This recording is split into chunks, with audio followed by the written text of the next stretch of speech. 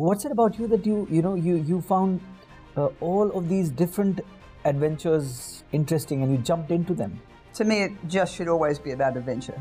Yes, you want to push your body harder than you can, and just see how far it can take you. So I think, I like to think that I've still got a sense of adventure, and I like to think that I'm still going to try and push the envelope and find things that are different, that interest me.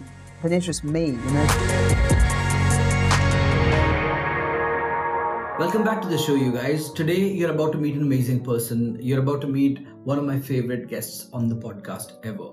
You're about to meet Susan Hunt. Susan is an Australian living in Delhi for the last 15 years.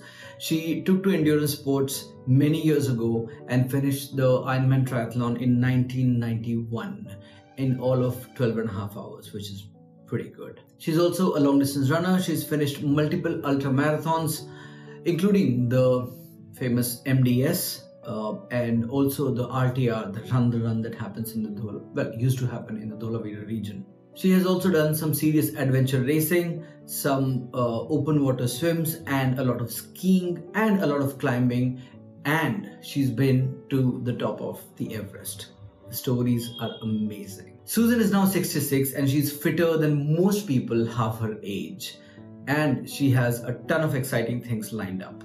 I loved meeting her and recording this episode. She's bold, she's fun, she's super nice, and I can't wait for you to listen to this beautiful, enriching, inspiring conversation. So without further ado, let's dive right in. This is Susan Hunt and me in the Find Your Ultra podcast, episode 38, Indulge Away. Susan, welcome to the show. Thank you very much. What a pleasure to have you here. Thank you. At the beginning of this episode, I can tell you that this is going to be one of my favorite episodes. Thank you. That's very sweet. You don't know yet. No, how do I know that? Because vastness of experience that you have. I love people like you, people who've done crazy stuff and continue to do that. Yeah. So I'm looking forward to this conversation. Thank you. That's very sweet. Let's get to know you a little bit. You're an Australian living in Delhi for the last 15 years. Correct. And you've been in endurance sports for a while. You've been a climber. You've done open water swimming and various other things. Before we get into all of those, let's get to know you a little bit. Like, where were you born? Where were you raised? What was your childhood upbringing like? Please tell us. So, born in New South Wales in Australia. My father was in the Air Force, so I had a typical Air Force brat upbringing, moving around from place to place. Mm-hmm. Mountains didn't ever feature in my growing up. It was always beaches and fishing and sun, surf and sand. But yeah, it was pretty normal childhood. I suppose it was slightly informed by the timing in that I grew up with tales of Edmund Hillary climbing Everest, and people like Donald Campbell with the Bluebird. I don't know if you're probably too young to know this, but there's a guy who set a world speed record on water in England and famously died crashing his boat doing that, called the Bluebird. And so, my brother had a toy version of the Bluebird. And I think Australian kids tend to grow up outdoors with, because we've got a great climate. And those sorts of outdoor adventures appealed, I think, to kids growing up.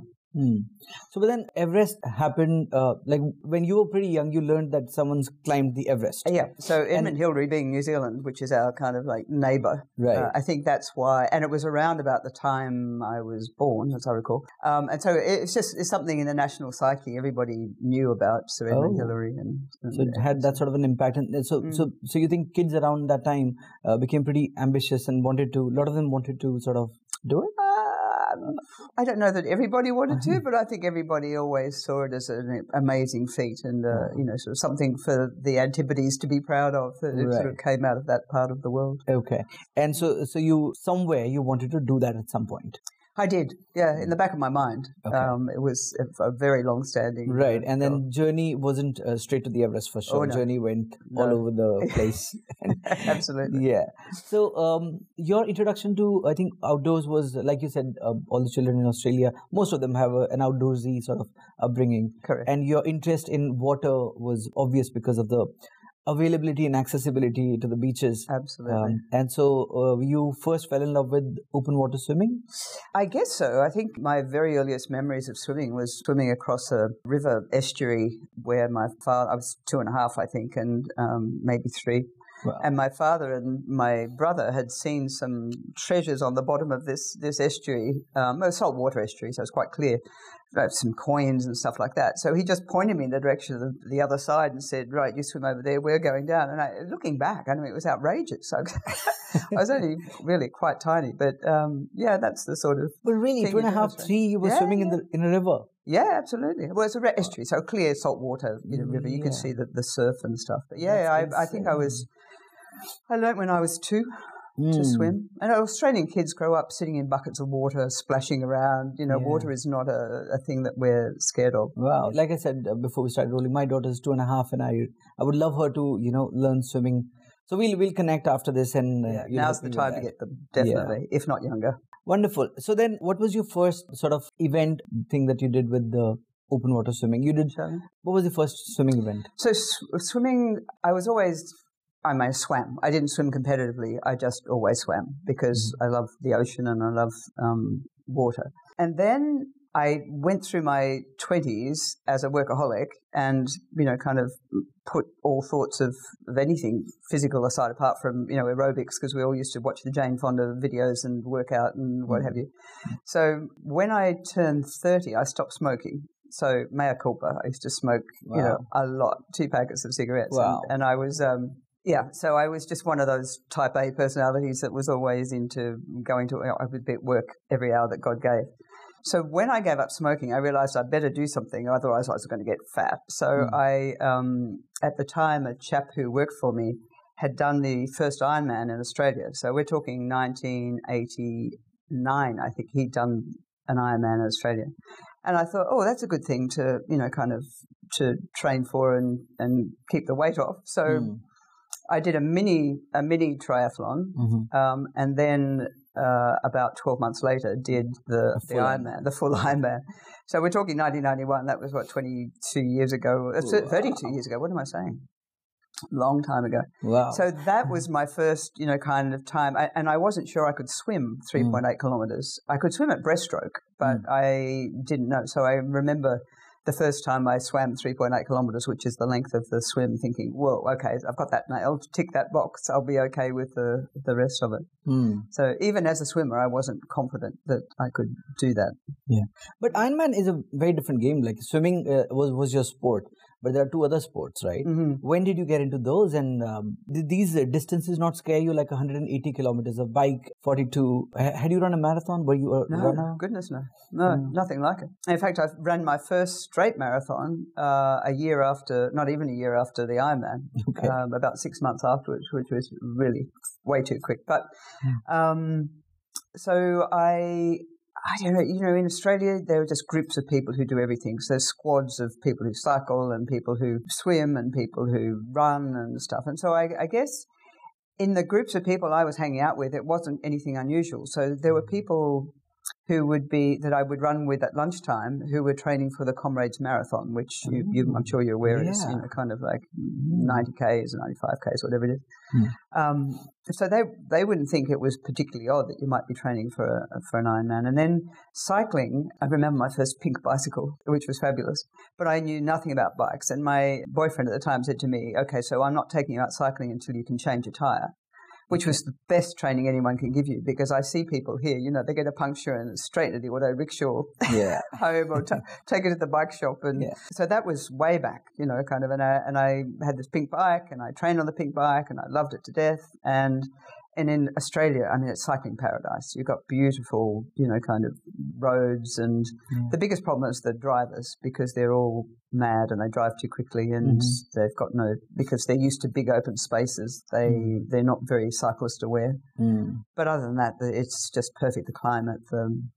Still better than here, because we've got mad drivers and combined with bad roads for cycling. Yeah, but the drivers aren't quite as mad. I mean, they are in the middle of Delhi, but at least they're not going fast, generally. They come too close to you, but they're not going fast. So that's where I did most of my, kind of ride training out in the northern beaches in Sydney, lovely rolling hills. Yeah, very spoiled. And this was in 1991 we're talking about? Yeah, that was when I did the, so I was 31, I think, at the time. Okay. So you said, you were really blessed to be a part of this circle of athletes around you? Was that the case? Yeah, but just Because there was no so many Facebooks and Stravas at the time. no How did you WhatsApp connect with groups. people? But you know, it's an excellent question. There weren't even mobile phones, as I recall. Yeah. So it was just word of mouth. You know, you decided your last run where the next one was going to be.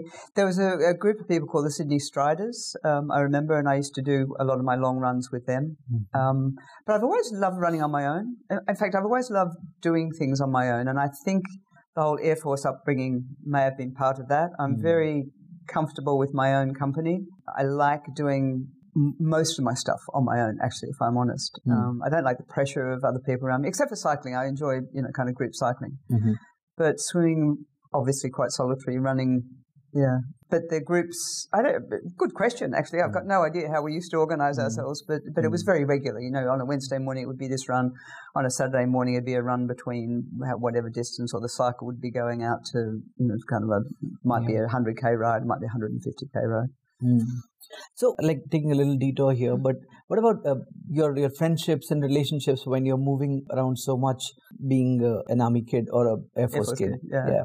You learn to rely on yourself a lot more, I think. I mean, you make friends, but you know that those friendships are going to have to break in a couple of years. So in the back of your mind, I guess, you sort of think, I'm okay on my own. And also you're around adults a lot. On Air Force bases, you tend to be mixing with both the kids and their parents.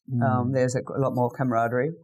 So I think that's probably informed also where I headed along the triathlon route, because it's a very individual sport, and it's and you do each of those things yourself, even though you can choose to be doing some of it with groups of people. They say that most of your friendships are actually formed by the age of 25, and you don't make too many friends after, you only make acquaintances after 25. But I guess that's not true for the kids of the people in forces. Right? Yeah, they have done surveys apparently about the different kind of psychological traits of services kids. For me, definitely, it's most of my friendships, long-standing friendships, are after the age of 25. Because it's almost impossible for me to track down. I mean, I've never been to a school reunion, probably wouldn't choose to, wouldn't recognise anybody. But, I have some very good friends that I've had from the age of about 30, I guess, 30 onwards. Okay. I just want to go back to your open water swimming. I think you've done a couple of events before the Ironman training started. A couple of open water. Was that a relay that I read about? Yeah, actually, that was after the Ironman. Yeah, it was after the Ironman. Okay. Okay. But I did the Maui Channel swim and the Waikiki rough water swim. Maui Channel swims across one of the deepest channels in the world. So it goes from Lanai to Maui in Hawaii, and it's in a relay of 5 people, and you swim for I think it's half an hour each, and then it's half an hour. So you kind of go you change over midstream. So a bit like swimming the English Channel, but it's shorter. It's shorter, but it's weirder because it's being one of the deepest channels in the world. When you open your eyes underwater, normally you would see refraction of light coming through for at least a metre or something. But here it's like inky black, just black, because it's so deep and quite spooky. So, and full of sharks. Oh. So, which the English Channel isn't. But it was also, just kind of amusing. I was doing it with a bunch of guys who were all stockbrokers, and they had this, kind of weird banging on the side of the boat, giving each other signals, and they're just like, whatever. I had no idea what they were talking about.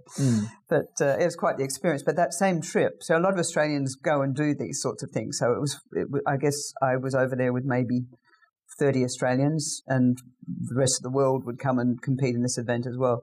When we all got to know each other, I suppose, the Australians. But also we did the Waikiki rough water swim in Hawaii, in Oahu. And that is what the original Ironman is based on. So it's a 3.8 kilometre swim that goes out from Diamond Beach in Waikiki, and then kind of goes out, turns right, comes back in again. So the original Ironman was based on 3 guys getting together and trying to prove who was the fittest, the Navy guy, the Army guy, or the Marine. I can't remember now what they were. And so they put together the round the island, so the Waikiki rough water swim, which existed, the round the island bike race, which is 180 kilometres, and the Waikiki, the Honolulu Marathon, 42.2 kilometres.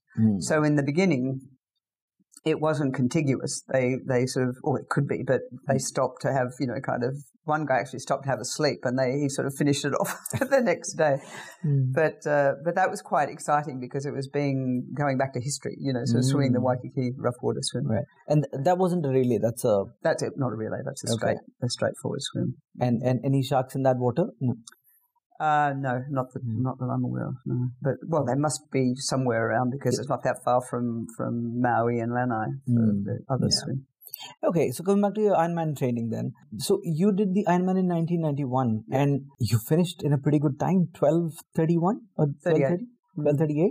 Looking back, actually, it wasn't a bad time. At the time, I was thinking, I'm such a loser. And because literally you are surrounded by some really good athletes in Australia. But looking back at the age of 30, that was, kind of having done one other triathlon only prior to that, it wasn't so bad. I killed for that time now, actually. But yeah, it was pretty good. What was your family like around that time? So when you said that you're going to do, has your family, like, how have they reacted? I know how they reacted when you announced Everest, and we'll talk about that. But when you said you're going to do a triathlon, Ironman, what did they say?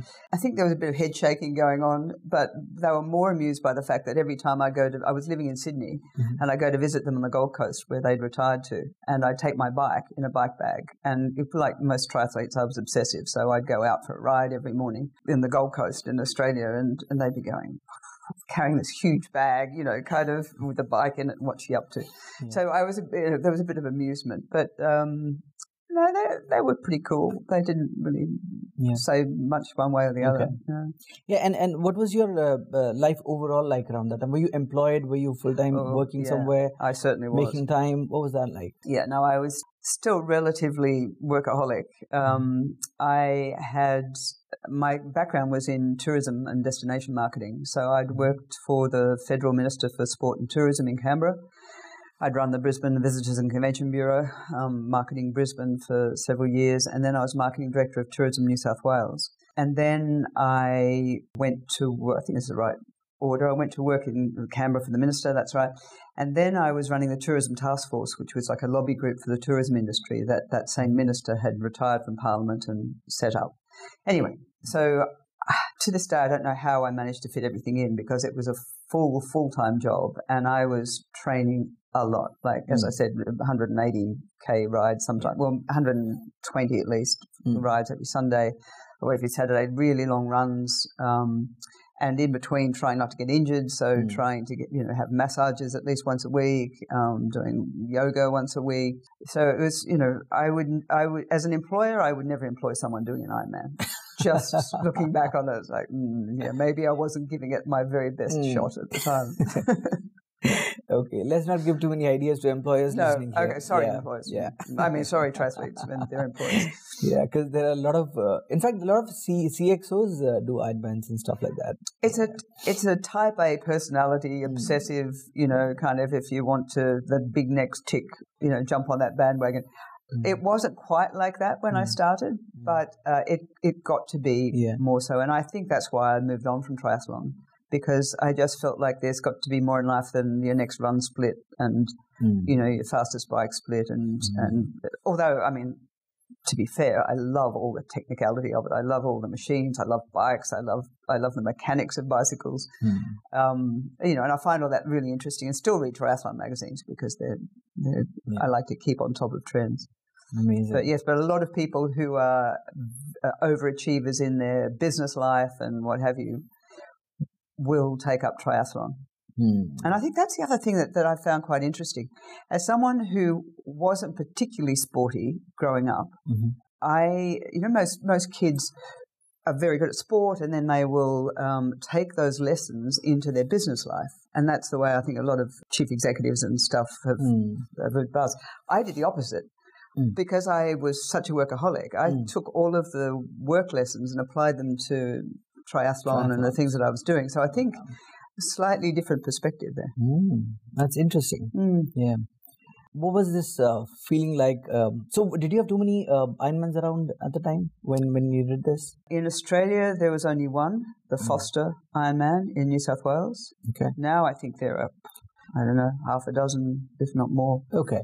But did you have too many triathletes around you around that time? Or were you like in your circle, you were one of the first and one of the only, or not? No, there were lots of triathletes. So we're talking 32 years ago. Wow. Kind of interesting, isn't it? That's, amazing. Because I think in India, we didn't have too many.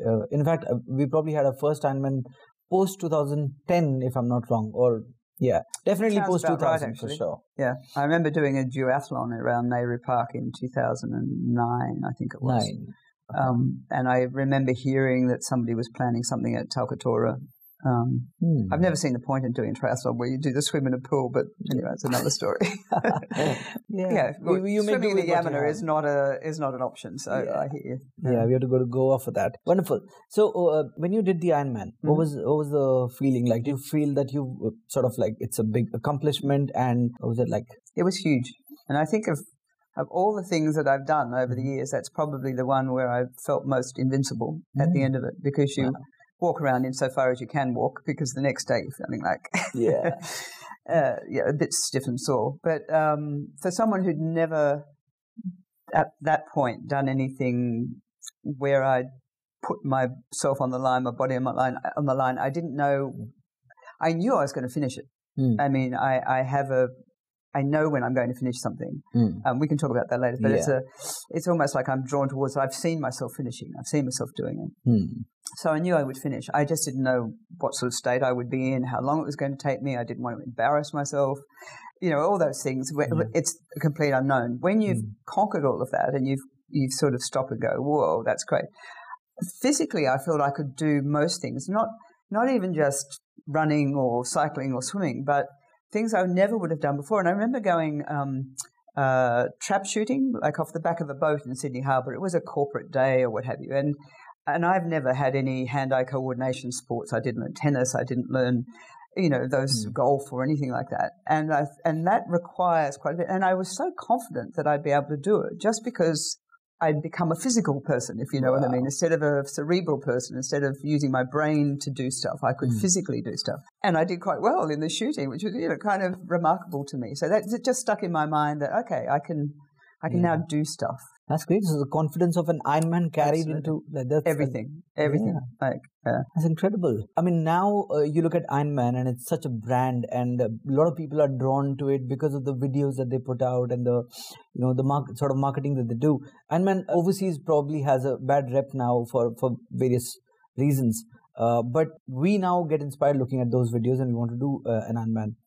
You back then, because there wasn't a YouTube then, and you weren't watching those videos. You were just seeing triathletes around and getting inspired real time. Actually, if I was to be honest, there were videos around because the thing that inspired me was watching Julie Moss crawling over the line, which is still the thing that I think a lot of people see and they go, well, so I don't know if your viewers, listeners would remember that, but very early days of triathlon, and Julie Moss was this red-headed athlete. I think she came from a running background, and she was winning by a huge margin, and she collapsed about 100 meters from the finish line in Oahu, in Kona, and she got up and fell down again. And of course, you're not allowed to get any outside assistance because then you're disqualified. Right. And she knew that, I mean, somewhere in her subconscious, and she was pushing people away. But the cameras are training on her, and it's at night by this stage, and she's literally crawling towards the finish line. And then she stands up, and then she falls down again. And all the volunteers are standing around being careful not to touch her. But then the girl who was coming second by a long margin behind her runs past her, doesn't realize what the tamasha is around her, kind of, she just sees lots of people near the finish line, goes past her and wins. And then the second place getter also goes past, if I'm not mistaken, and I think she came in third. But one of the contestants then helped her up and over the line, and she just literally crawled over the line and got her hand over the line. And for all of us, it was like, oh my God, if anyone can have that sort of determination. It was incredibly inspirational. I mean, crazy. You don't ever want to end up at crossing a line like that at a triathlon, but very inspirational. It's amazing. Yeah, we've seen similar videos, and I may have seen this one as well. I just probably don't remember the name. Yeah, because we've seen quite a few of these in marathons as well. Yeah, exactly. People who push, and I think there is quite a lot of evidence about type A personalities, eating disorders, marathon runners, ultra runners, triathletes. There's this whole interesting thing that goes around that. Hopefully it will sort itself out in time. But tell me, what sort of research are you talking about when you say type A personalities? Do what?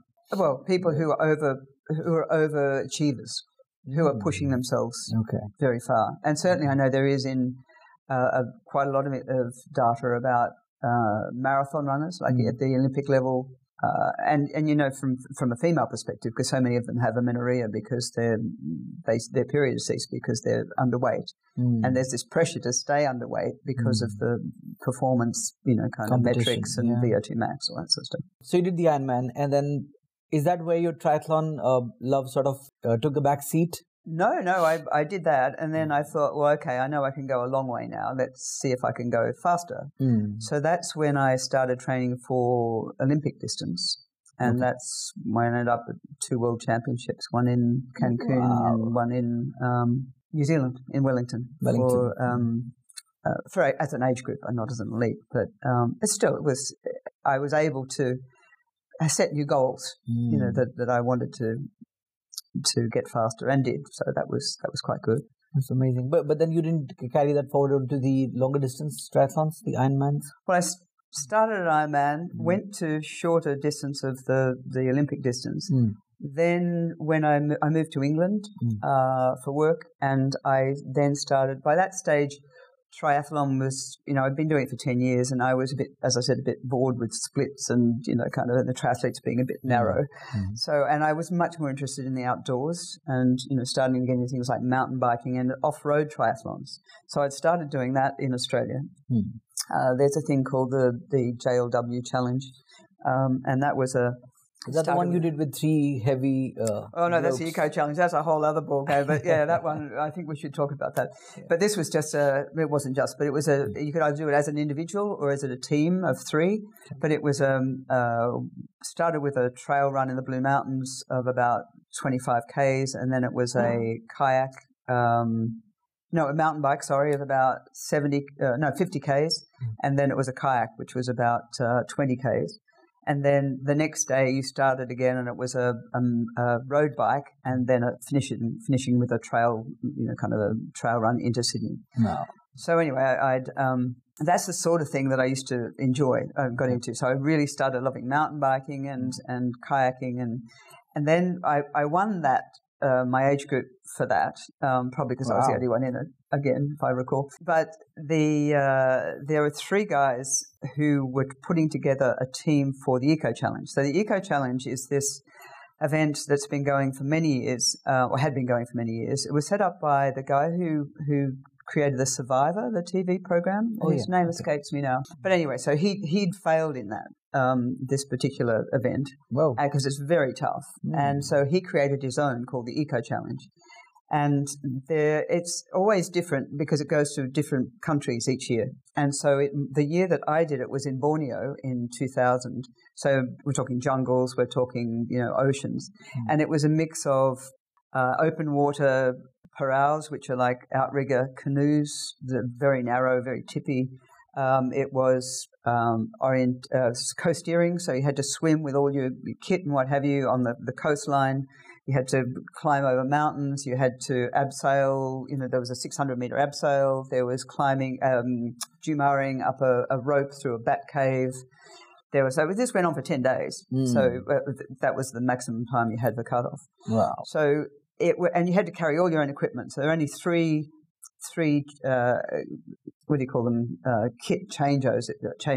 So you had to take, for example, your swim fins and your all the rest of your helmet for climbing, what have you, on your pack while you were mountain biking. So, going downhill on a mountain bike when you're not used to it with a heavy pack on your back is kind of interesting. And then in the water, you had to have a plastic bag around your pack because you were swimming through the water with the pack for 1.5 kilometres, and then you had to get out on that.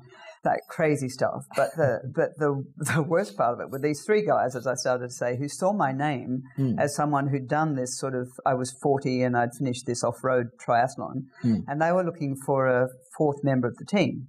Because if you were three men, you had to have a woman. If you were three women, you needed a man on the team. You had to have somebody of the opposite sex. So they reached out to me, and I jumped at the opportunity because it sounded like a proper adventure. Yeah. But the problem was I just accepted a job to work on the Commonwealth Games in Manchester in England. And that was at the beginning of 2000. And this race was in April, I think, in 2000. So I was going to have to juggle all of this. Anyway, I did. And the training for that in a place like Manchester was kind of interesting. But how I found the Lake District, which I fell in love with afterwards. Yeah. Because it's quite near to Manchester. So I go off and I do this race. But the hardest part of the race, and it was tough, it was by far the toughest thing I've ever done, including Everest, by a factor of some. But 10 days, you're saying? That's 10 days. Yeah, and you choose when you sleep or don't sleep. The only thing I can compare this to, or in amongst the things that I've seen and heard, are small challenges like Devil's Circuit that happens here, which are just obstacle races, like miniature versions of those obstacle races, which will probably have 5K and you'll probably do them, an hour or two at best. Yeah, but can't imagine the real thing with the real mountains, with the real river and the mountain biking and going on with all that load for 10 days. Yeah, it was. Well, actually, we finished it in 7 days, 7 or 8 days. I think 10 days was the maximum that you had. Okay, I think it was like 7 there or was 8 a cutoff. Days. There was a cutoff, yeah. And there were cutoffs at every leg, which I didn't know about. In fact, neither did our captain. Okay. So, we'd stop for a bit of a nap on the side of the road after the mountain biking because literally we had to push our mountain bikes up these muddy, kind of path up a mountain because we couldn't ride that. And we just started riding. We thought we'd have a sleep. And then another team went by and said, oh, you're keen, having a nap. And we said, what do you mean? They said, well, the cutoff's only in... And our captain said, what cutoff? So suddenly we're back on the bikes and screaming towards this cutoff. But these three guys were the biggest challenge because, there was toughness. There was, because lack of sleep is one of the biggest issues in these adventure races because you choose when you're sleeping. You kind of grab naps for a couple of hours at a time over days. And these three guys were monosyllabic to start with. They were not great communicators. But they started off saying that we all had a goal and we just wanted to finish as friends and finish, which was more than at least half the race did. Half the race dropped out. There were disqualifications. There were people, it was a mess because the boats were getting smashed up and quite interesting. And these guys, somewhere along the way, decided they wanted to finish in the top 10. It's like, whoa, no one's told me this. And I've been in Manchester, kind of trying to set up a new job and blah, blah, blah. And where did this come from? Oh, virtually shut up and get on with it. And, they really felt that if I shouldn't malign them, but they felt that if I had time to talk to any of the other passing contestants, that I should be trying harder, which was rubbish because I was always either second or third in the group of four, no matter what we were doing, whether it was mountain biking or abseiling or climbing or, all the rest of it. But anyway, that was the Eco Challenge. Yeah, it was something else. And Mark Burnett, that's his name. Mark Burnett, the guy who set it up. So he's the guy who also created the show, The Survivor? He created The Survivor. And it was all as a result of having not done Raid Gauloise. He didn't finish Raid Gauloise. So, yeah, it's a pretty tough thing. And, yeah. You mentioned Manchester and Lake District. But it's all pretty cold there and it's raining all the time. So how did you manage to get in some training? Yeah, good question. It's not raining all the time. It does rain a lot. That's how you get lakes. Yeah. Manchester's not very far away. It's only a couple of hours away. So it's also probably quite cold and whatever. But I was able to find a lake, Ullswater, and subsequently ended up buying a little cottage near there. So I still have that. And my husband and I are going over there for a white Christmas, hopefully, in a few weeks, a few days. But, yeah, it's a fabulous climbing. In fact, climbing started in the Lake District, which a lot of people don't realise. It was a sport in a place called Nape's Needle was the first recorded, kind of climb. And then it moved to the Alps, and that's when the French got involved with it. So. That's amazing. I didn't know about that part of the history. I lived in Cardiff, which was a while away, I think 2.5 hours away from Manchester. Yeah. I've been to Lake District a couple of times, and it was raining really badly both occasions. No such thing as bad weather, it's just bad kit. As they will tell you, you've got to have the right clothes and the right attitude. Yeah. But, it's hard. It can be tricky, but I was blessed with a lot of very good weather and some beautiful mountain biking routes up there. Just fabulous. Yeah. Amazing. And climbing, of course, and the lake for kayaking. Right. Because in Manchester, I would go around Salford Quays, which is a kind of inner city catchment area for water, in what looked like a plastic bathtub, because that was the only thing I could hire there, and kind of go around. But on Lake Ullswater, there's lovely kayaks to rent, and so I fell in love with Ullswater, and actually eventually bought a kayak and kept it there. Amazing.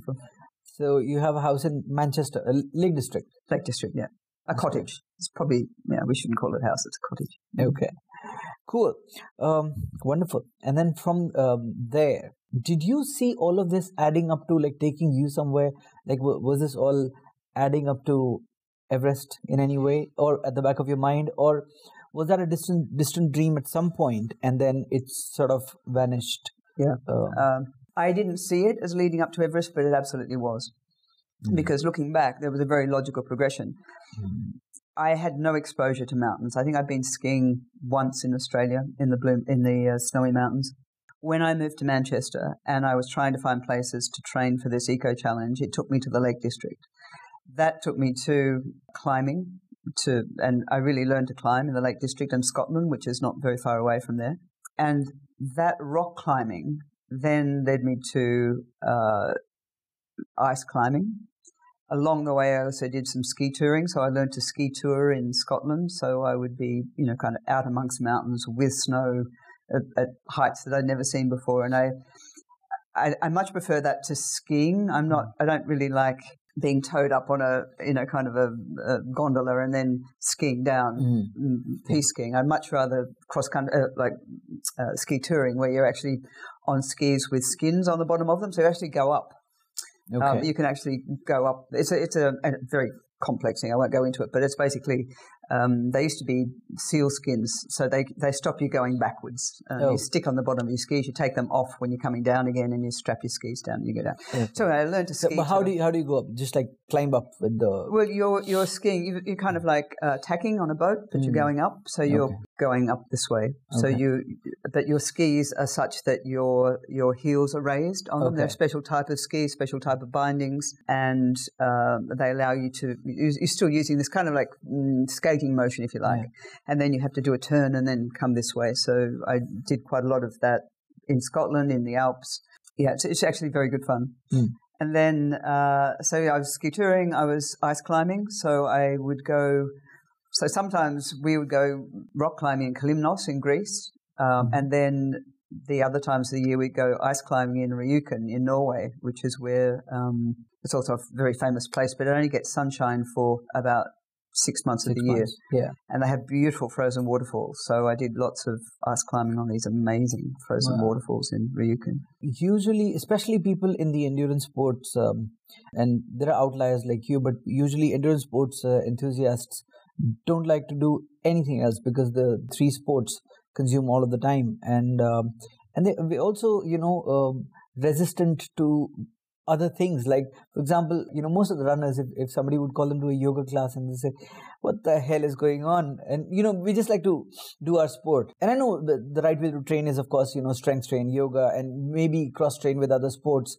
But what's it about you that you found all of these different adventures interesting and you jumped into them? I think you've answered the question. Adventures. To me, it just should always be about adventure. Yes, you want to push your body harder than you can, and just to see how far it can take you. I'm all for doing that, and will continue to do that because I'm constantly amazed by the human body, and certainly I'm not young. I'm 66, but I feel like I'm still able to do everything I want to do at this stage. So touch wood. But that whole sense of adventure. And it's different for various people. So I have a very good friend, Keith Byrne, who is incredibly senior in the North Face. He lived in the Dolomites for many years. He's now living in Boulder. And, great guy. And, seriously senior at the North Face. So to me, adventure is kind of like putting yourself out of your comfort zone a bit and seeing what new things can happen. For him, being out of his comfort zone is putting on a suit and tie and going to a cocktail party, or not even putting on a suit and tie, just going to a cocktail party. Like he would freak out doing that, and has. I've seen him, kind of feel very uncomfortable. Whereas I'll sign into a cocktail party and say, yeah, just because I've had all that business training. So I think, I like to think that I've still got a sense of adventure, and I'd like to think that I'm still going to try and push the envelope and find things that are different, that interest me, that are not just about I have this beef about the Instagram generation. I'm sorry, it's probably about your age, but, this whole thing of doing things just so you can take a snap, a pic or whatever, click a pic. I've just never gotten into. The only reason I do stuff is for me, because I want to see, how far I can push it. Whereas I've seen, not just in this country, but in England as well, possibly less so in Australia, where people go from their first 5K and then they go to a 10K, then they go to a half marathon, and then they go to a marathon, and then they go, what's next? Triathlon. I'm going to tick that box. And then, and that's why triathlon is going to take off here, I'm predicting. Yeah. And then the next one is, I'm going to climb Everest, because the mentality is, I'm going to do this to show off. I'm sorry, I shouldn't be quite that strident about it, but there is this whole sense of, I'm doing this so I can take a photograph to show someone that I've done this. Right. To me is completely anathema. I don't get it. And what's more dangerous in the case of Everest, because people think it's just a case of being fit, which it so isn't if you're going to climb Everest properly. Yeah. Anyway. Not. No, you're not going to climb Everest to burn calories for sure. You're not going to get Well, fit. You'd be surprised how many people I've spoken to who only focus on fitness. How did you get fit? Well, actually, that's not what the point is. The point is, how comfortable are you on the mountains? How comfortable are you wearing crampons? Do you know how to, self-arrest with an ice axe? What to do if your fellow climber gets high altitude cerebral edema? How do you react? So a lot of stuff that isn't just. But the point about this Instagram generation, so you're absolutely right. People do stuff for Instagram, so they can get likes and stuff. But isn't that a part of the way our brains have evolved? We've always craved liking from the community. Like we all want to be admired by people around, and that's some sort of an approval. And I know the outliers who do tend to sort of turn more inwards do not crave this, and probably that's where peace and happiness lies. But yeah, these apps and all this technology is actually just tapping into the way our brains have evolved, right? I guess, and I think going back to your original point about growing up in the Air Force, I think that whole sense of doing things on your own and enjoying your own company, and that's me. I'm a sample survey of one, but that's kind of why I like doing things, and probably why I like training on my own and doing a lot of stuff on my own. Yeah, it's not that I don't like people, and I think I'm generally pretty good around people. It's just I need my own time. I mean, that's why India sometimes drives me a bit crackers, because I like to get away from people. It's not always easy. It's not easy. Anyway, it's a whole other story. Yeah, yeah. But no, there's something about solitude. I think a lot of great thinkers or coaches do talk about solitude quite a bit. They said all the greatness is probably built when you go inwards, and I think so. And in fact, I made a note when you'd asked me about things, and I did think that's something that's really important, because most of us and most endurance athletes, most people who have that mentality are into doing stuff, not stopping and letting things wash over them, not even celebrating the last win or celebrate properly, yes, taking lots of photographs and showing the world, but not taking time to work out what that meant for you, what lessons you took from it, what, kind of how it's going to change your life, all those sorts of things. I think having a bit of quiet time is really important for people, but this society, generally, everywhere in the world, I think it's just all about moving on to the next thing. It's all instant. Yeah. It's all that, and also I think inputs, like there's so much stimulus around all the time. Yeah. There's no time for your own thoughts to say anything to you, because even if you're in a queue, you're busy in traffic, you're always consuming content of some kind. You just you have 1 minute to wait for something, you pull out your phone and then you're scrolling. in a minute. There's it's true. input all the time, and then there's no time to process anything that you've. And I wonder if it's more so here in India, but because I've been here for 15 years, I can't really tell. It doesn't seem quite as much in England, and I haven't spent enough time in Australia, kind of recently to find out. But I mean, I guess it is endemic around the world. But yeah, I think around Indians the world because we're early adopters of technology and kind of ownership of smartphones, all that sort of stuff. Yeah, I think it's So, since we're on the topic of solitude, what does your solitary time look like? What do you do? Do you write? Do you meditate? What do you do? Well, funnily enough, I used to meditate a lot more before I came to India. So that's a bit weird because everybody comes to India to meditate. Yeah, go and see the Maharishi or whatever. Yeah, I thought we were going to teach you meditation. Yeah, exactly. No, actually, all the things that I had done, the Ironman, I did a lot of meditation leading up to the Ironman, which is how I know that I'd seen myself finishing it. So I knew that. And a lot of positive visualization. Where did you learn meditation? Sorry to continue. Well, I actually had a lovely, I called him my spiritual coach, I called him, but he is a chap called Nash Chase. He's a Maori, born in New Zealand. All his family were Christian missionaries, or Christians at least, and pastors.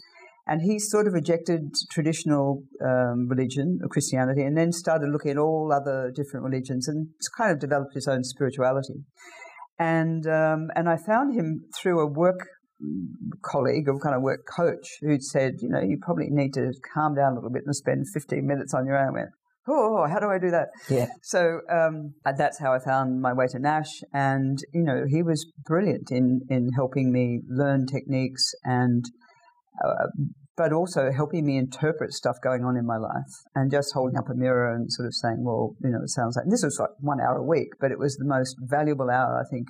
It sounds more like a therapy. Yeah, it probably was like therapy. He didn't call himself a therapist. He was it was very spiritually based though. I mean, he would do things like interpret dreams for you or, talk through, it was therapy. I mean, because he would have techniques like teaching you to see different versions of yourself around a table and what you would be saying to each other. So there'd be the little girl and there'd be the queen, the Rani, and there'd be the athlete and there'd be the workaholic and there'd be the, little techniques like that. But he was extraordinary. I reached out to him during COVID to just kind of say, hope you're all right. And he is still, kind of there. So that's when I started meditation and a lot of creative visualization, which I still do.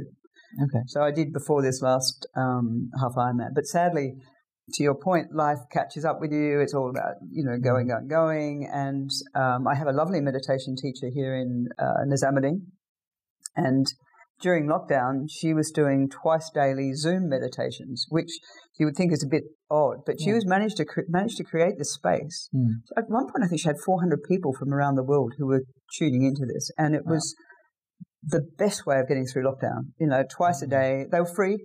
She just did this as kind of a service. Mala Barua, a brilliant woman. And she's been studying meditation and yarn for 25, 30 years or something.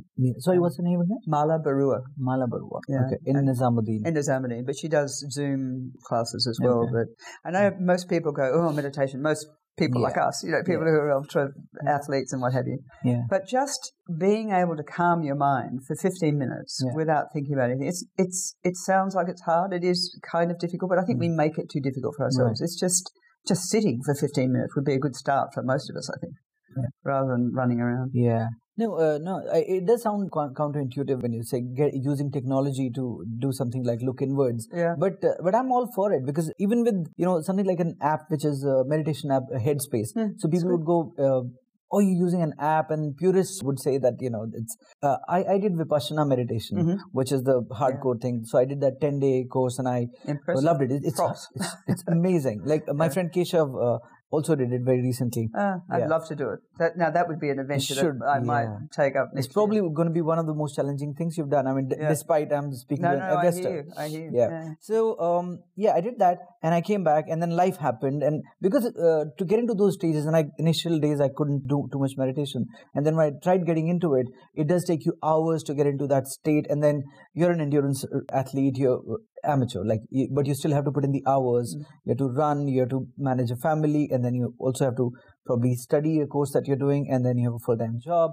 How many things are you going to make time for? And I couldn't. So meditation, that's the one thing you probably should make time for. Yeah. And I say that as someone who often fails, but it should be the pillar of everything we do. And it doesn't have to be hardcore meditation. It just needs to be quiet time, even prayer. Some people call it meditation, some people call it prayer. Just sitting with some nice bhajans or something is, for 15 minutes is going to be a start to slowing your life down, I think. Yeah. No, so that's exactly what I'm saying. So meditation got out of my life for many years. And then I came across, so I went for therapy to a psychologist who's a good friend of mine now, and she pointed me towards Headspace, this meditation app. It's a good app. Initially I resisted, but then when I got started, it has options for 3 minutes, 5 minutes, 10 minutes, and that got me back into meditation. So I started with 3 minutes. On the days I couldn't do anything, I started doing a streak.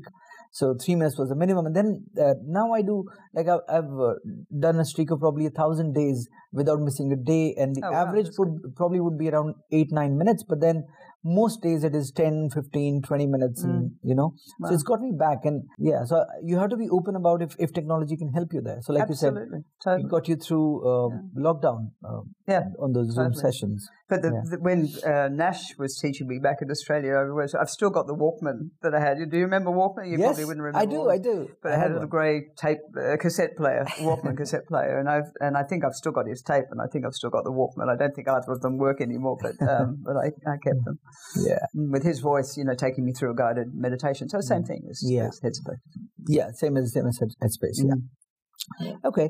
So you do still make time for 15 minutes? I try.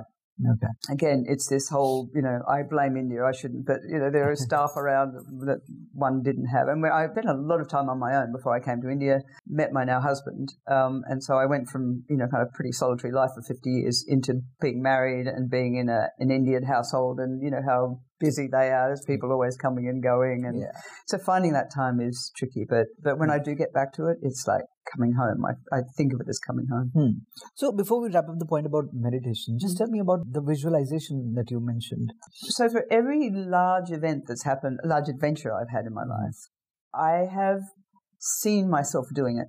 And I will use that visualization to make it happen. But what happens along the way is that I couldn't stop myself if I wanted to. I know my life is on that path to do that thing. And it's a weird feeling, but I know that I'm going to be doing it, and I know I'm going to finish it.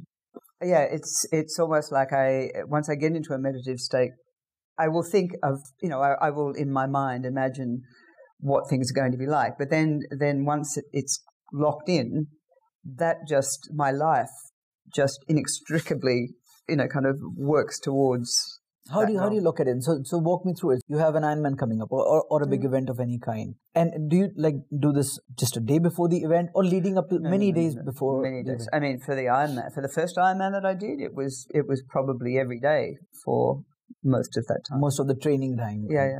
Okay. So you do this over and over. So you visualize yourself crossing the finish line. Absolutely. Do you also visualize the stages that you'll be going through? For example, you're fatigued at one point, or not, or is it just probably don't go through all of that. I mean, I did when I was getting quite serious about the World Championships and things. There's some very good but probably dated books now around on mental toughness for endurance sports. Yeah. In fact, that was the name of one of the books, and I loved it.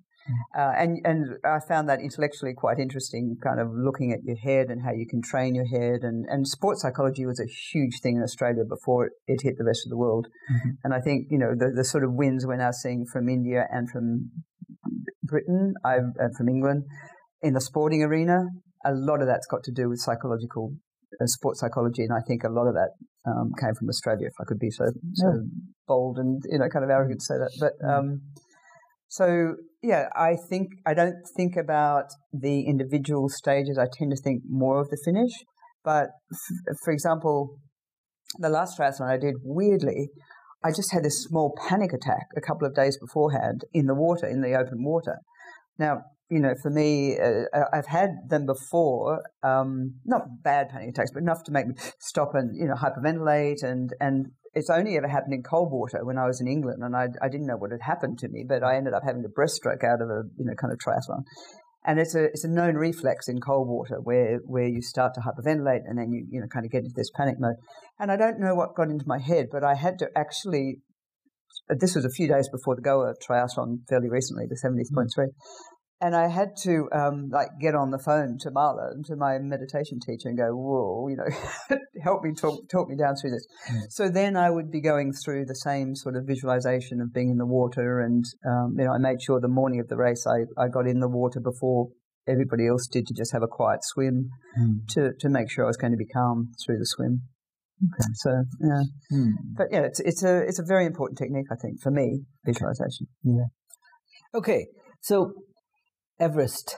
So, as I said before, it was the culmination of, without me knowing, a logical progression of rock climbing, then ice climbing, then spending time in the mountains ski touring. Then I went to the Alps to do some mountaineering itself, the French Alps around Chamonix. And then after that, I got the job in Delhi, but hadn't moved here yet. And it took a long way, maybe 12, 18 months for that contract to be negotiated with my Australian boss.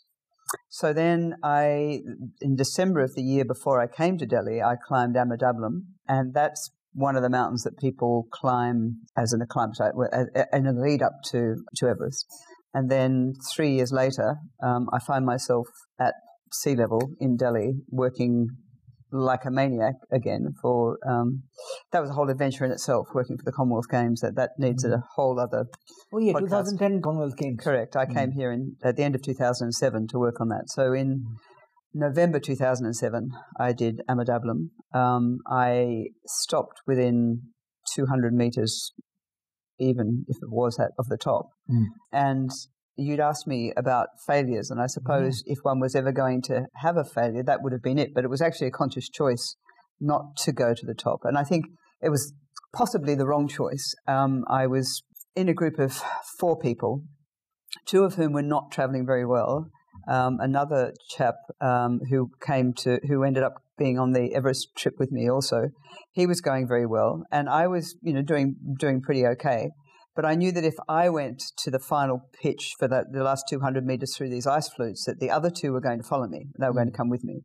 And I could see that the Sherpa was feeling very uncomfortable about that happening, our guide.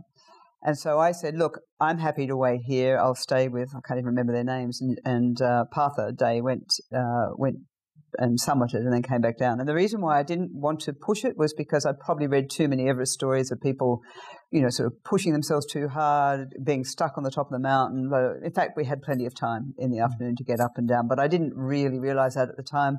My mind was on my next new adventure in Delhi, moving to India. So I don't think of it as a failure, a bit of unfinished business maybe, but not a failure. So that was a logical lead up to Everest. And in my mind, I was thinking, okay, I'm living in Delhi. It's just down the road. I will train for this. And of course, the reality of the Commonwealth Games kicked in, and I virtually did nothing. I was hardly even doing any training, any swimming, any, kind of anything physical. I was so tied up in work. And then towards the end of 2010, just as the Games was finishing up, I was contacted by the chap who organised the Amadablam, the expedition leader for Amadablam, and he said he was organising an Everest expedition that year, which he'd postponed from the year before. Would I like to go? And I sort of jumped out and thought, now is the time. Yeah. So it wasn't the best build-up in terms of training, but over the years I'd had the sort of the conditioning, I suppose, and also the knowledge of ropes and, kind of high altitude. But that said, I was still very uncertain, very green by the time we got to Everest. I was still, kind of needed to remind myself about crampon work and abseiling and those sorts of things. So you were pretty rusty by the time you got to that point. Yeah. And also it wasn't helped by the other part of my training, which was, so Rajiv and I got engaged in just around the Commonwealth Games time, got married in a civil ceremony here in Delhi. And then that was in November, and then got married in the Lake District in the little cottage I was telling you about, the church down the road from there, in December of 2010, in fact, December 22nd. And so most of the sort of Commonwealth Games time and the lead up to it, I was involved in trying to organise a wedding as well as winding down the Commonwealth Games work that we've been doing. And then trying to think about how on earth I was going to get to Everest. So anyway, we at the end of December 2010, I then joined my fellow Everest expeditioners in Scotland for a week's training. So I sort of packed away my wedding dress and picked up my crampons and my roughy-tufty clothes and went off to Scotland to do some, kind of training in Scottish winter conditions, which was very good training for Everest.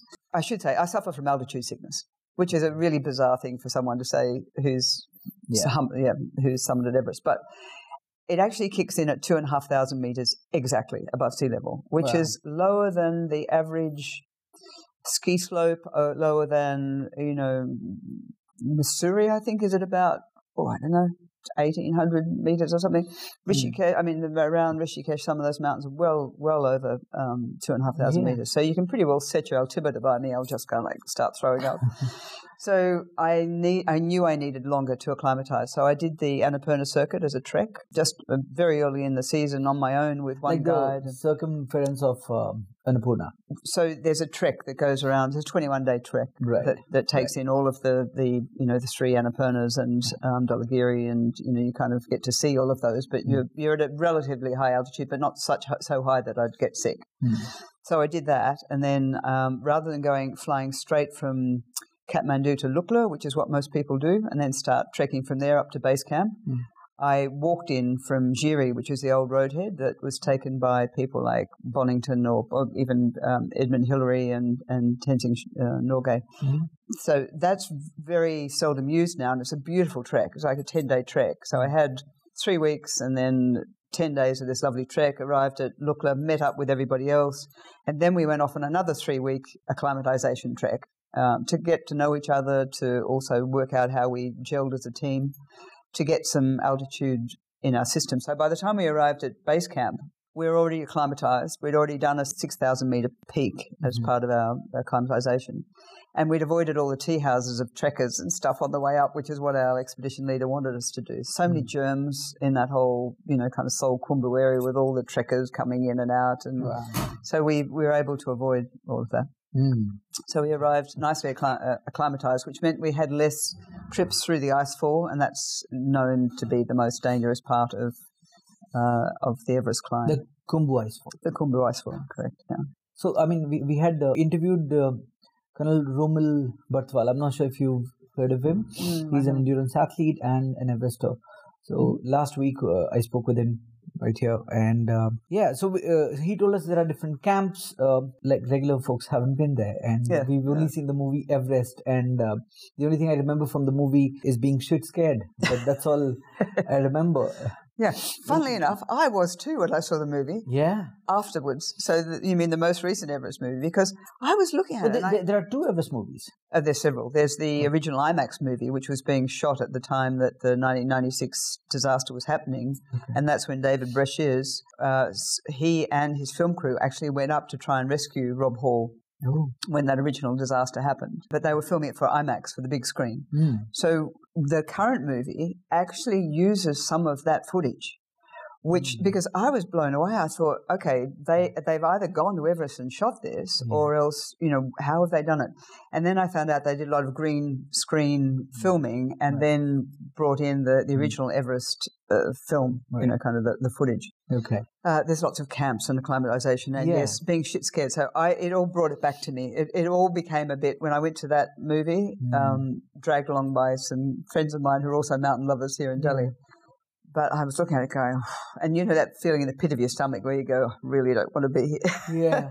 And it all brought it back to me. So you've already done the visualization. You've seen yourself.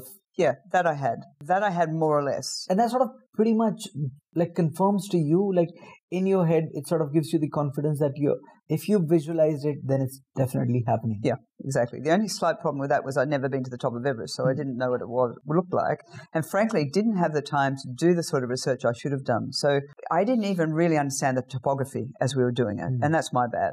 When we got to the Geneva Spur, when we got to the Hillary Step, all these sorts of things, when we got to the South Summit, I really didn't understand where we were going, what we were doing. Anyway, I can tell you about the night of the summit night, which is kind of interesting. Do you want me to? Yeah, please. Yeah, okay. Yeah. So you go up through these various progressions. You go to Camp 1, you come back down. You go up to Camp 2, you come back down. You come up to Camp 3, come back down.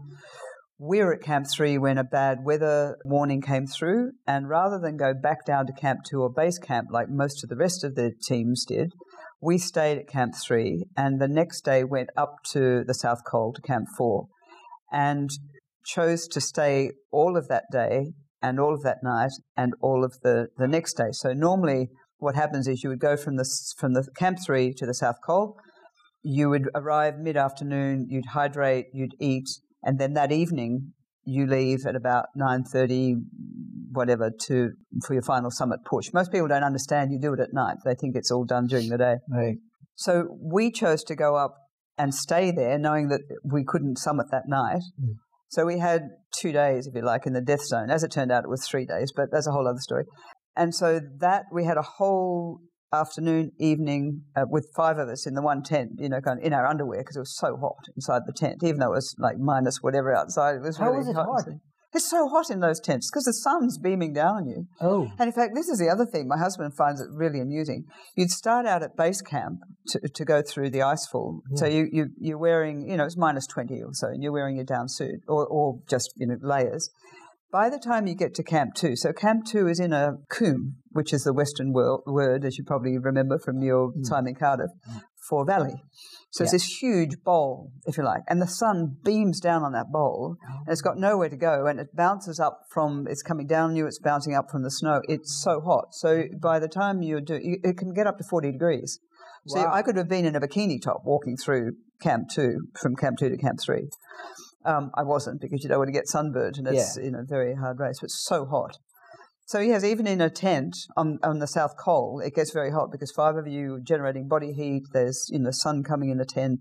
Wow, that's something very new. Like I've never heard of it. It's kind of a reality. So anyway, we're sitting there, and then that night we all went to did our summit push. I was talking about the fact that I really didn't understand the geography very well, the topography. Yeah. So I decided to leave an hour earlier because I was 10 years older than everybody else on the team and I didn't want to hold anyone up. How old were you then? I was 56. 54, I think, at the time. Okay. 54. So I set out, and there was a expedition of Japanese climbers ahead of me, I found out afterwards. And all I could see was this line of lights going virtually straight up. It looked like straight up. And they were going really slowly. And what you don't want to do is go slowly on summit night because you can get very bad cold hands, feet, whatever.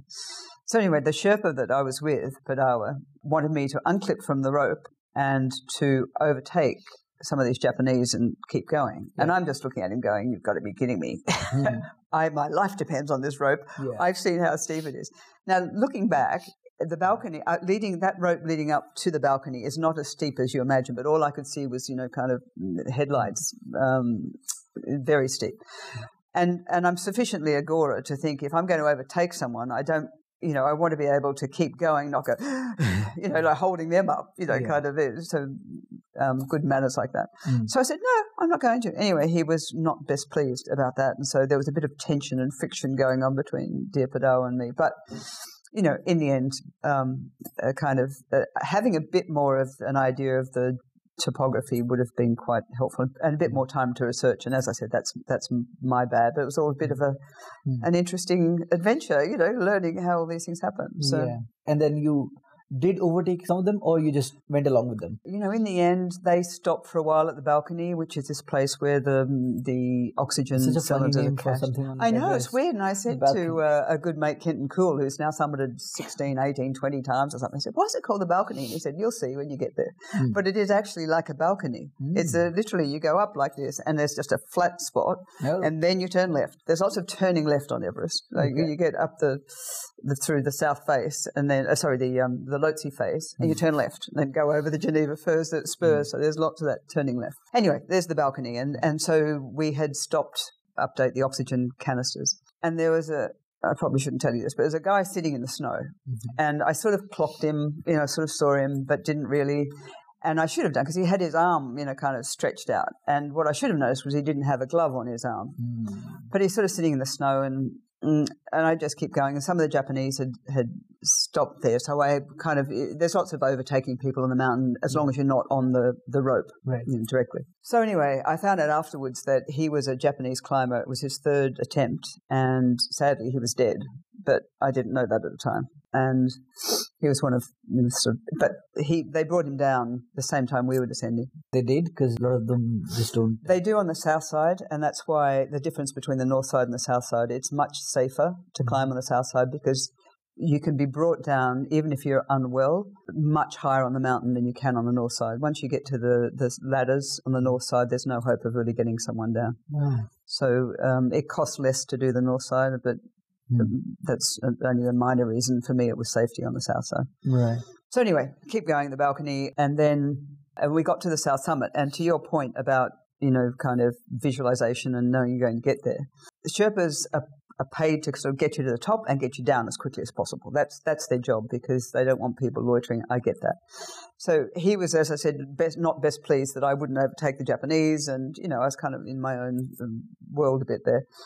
And suddenly, out of nowhere, I'm at the south summit, and I'd stopped for 2 seconds. He's yelling in my ear, because there's a lot of noise around. The other thing people don't tell you, with the oxygen, there's so much noise because you can hear yourself breathing. So he's yelling in my ear, "Well, you're going to get, you can't stop here. You've got to keep going." He goes, okay, just, kind of calm it down. Because I knew I was going to make it. And I was on the final approach, and there was a woman on the rope in front of me, and she stopped dead. And there's only like 30 meters between her and the summit. And I'm just thinking, please, will you keep moving? And her shoulders were going up and down like this. I thought, was she having a laugh, or, what's happening? It turned out she was the oldest Indian woman to summit ever up to that point, and she was having a bit of an emotional moment. But she was stopped on the rope right in the middle of. So anyway, I did actually unclip from the rope and overtake her, because it was on pretty flat ground. And then getting to the top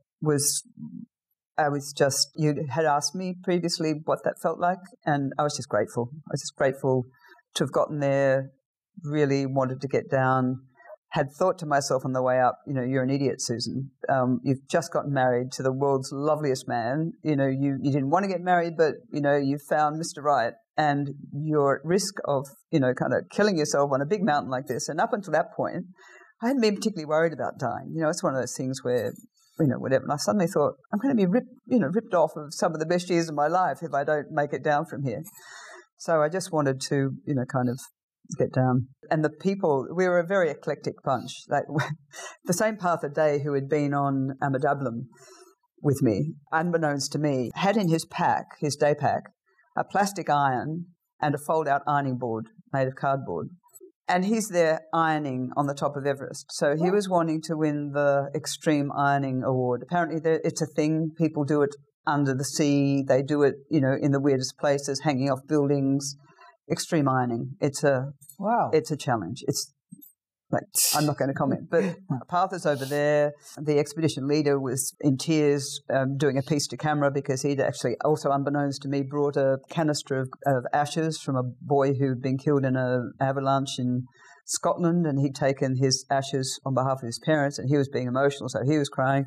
My flatmate Jen, the only other girl on the expedition, she was sobbing, and she was pointing to the ground, and I've got no idea why she's crying. And apparently she had just buried a ring that her soon-to-be fiancé had given her as a friendship ring, and he'd passed away in a motorbiking accident, kind of just 6 months before this. So there's all this drama going on the mountain. Then you've got the Sherpas in you trying to get off, don't tread on those prayer flags. I'm trying not to, but there's a space this big on the top of Everest. There's prayer flags everywhere and not a lot of space. So tiptoeing around that, and you're saying, right, we've got to get down, So, okay.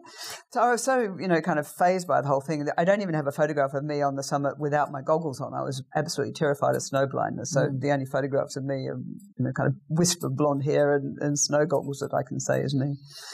But we came down, and we sort of took a group decision that we would stay another night in the so-called death zone, which didn't seem to bother us. None of us died. But the weird thing was, you lose so much weight on Everest. We were talking about, kind of diets and things earlier.